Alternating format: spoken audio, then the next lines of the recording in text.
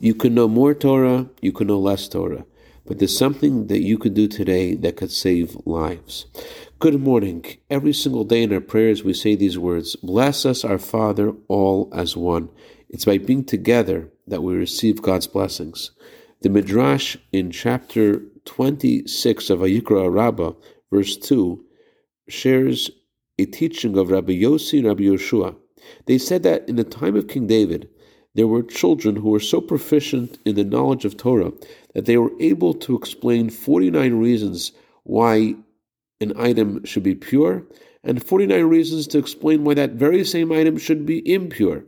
And King David prayed for them and asked God to protect their Torah, and yet, in that time period, soldiers went out to war, and they fell in battle. And the reason the Midrash says that they fell in battle was because there were those who caused disagreement and discord.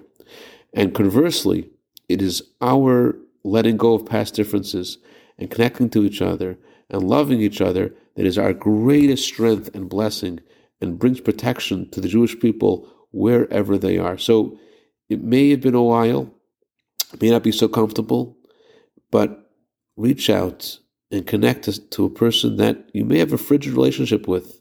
Make the first move. And this is something that brings God's blessings. It's something that, in the Rebbe's words, it actually saves lives. Have a wonderful day.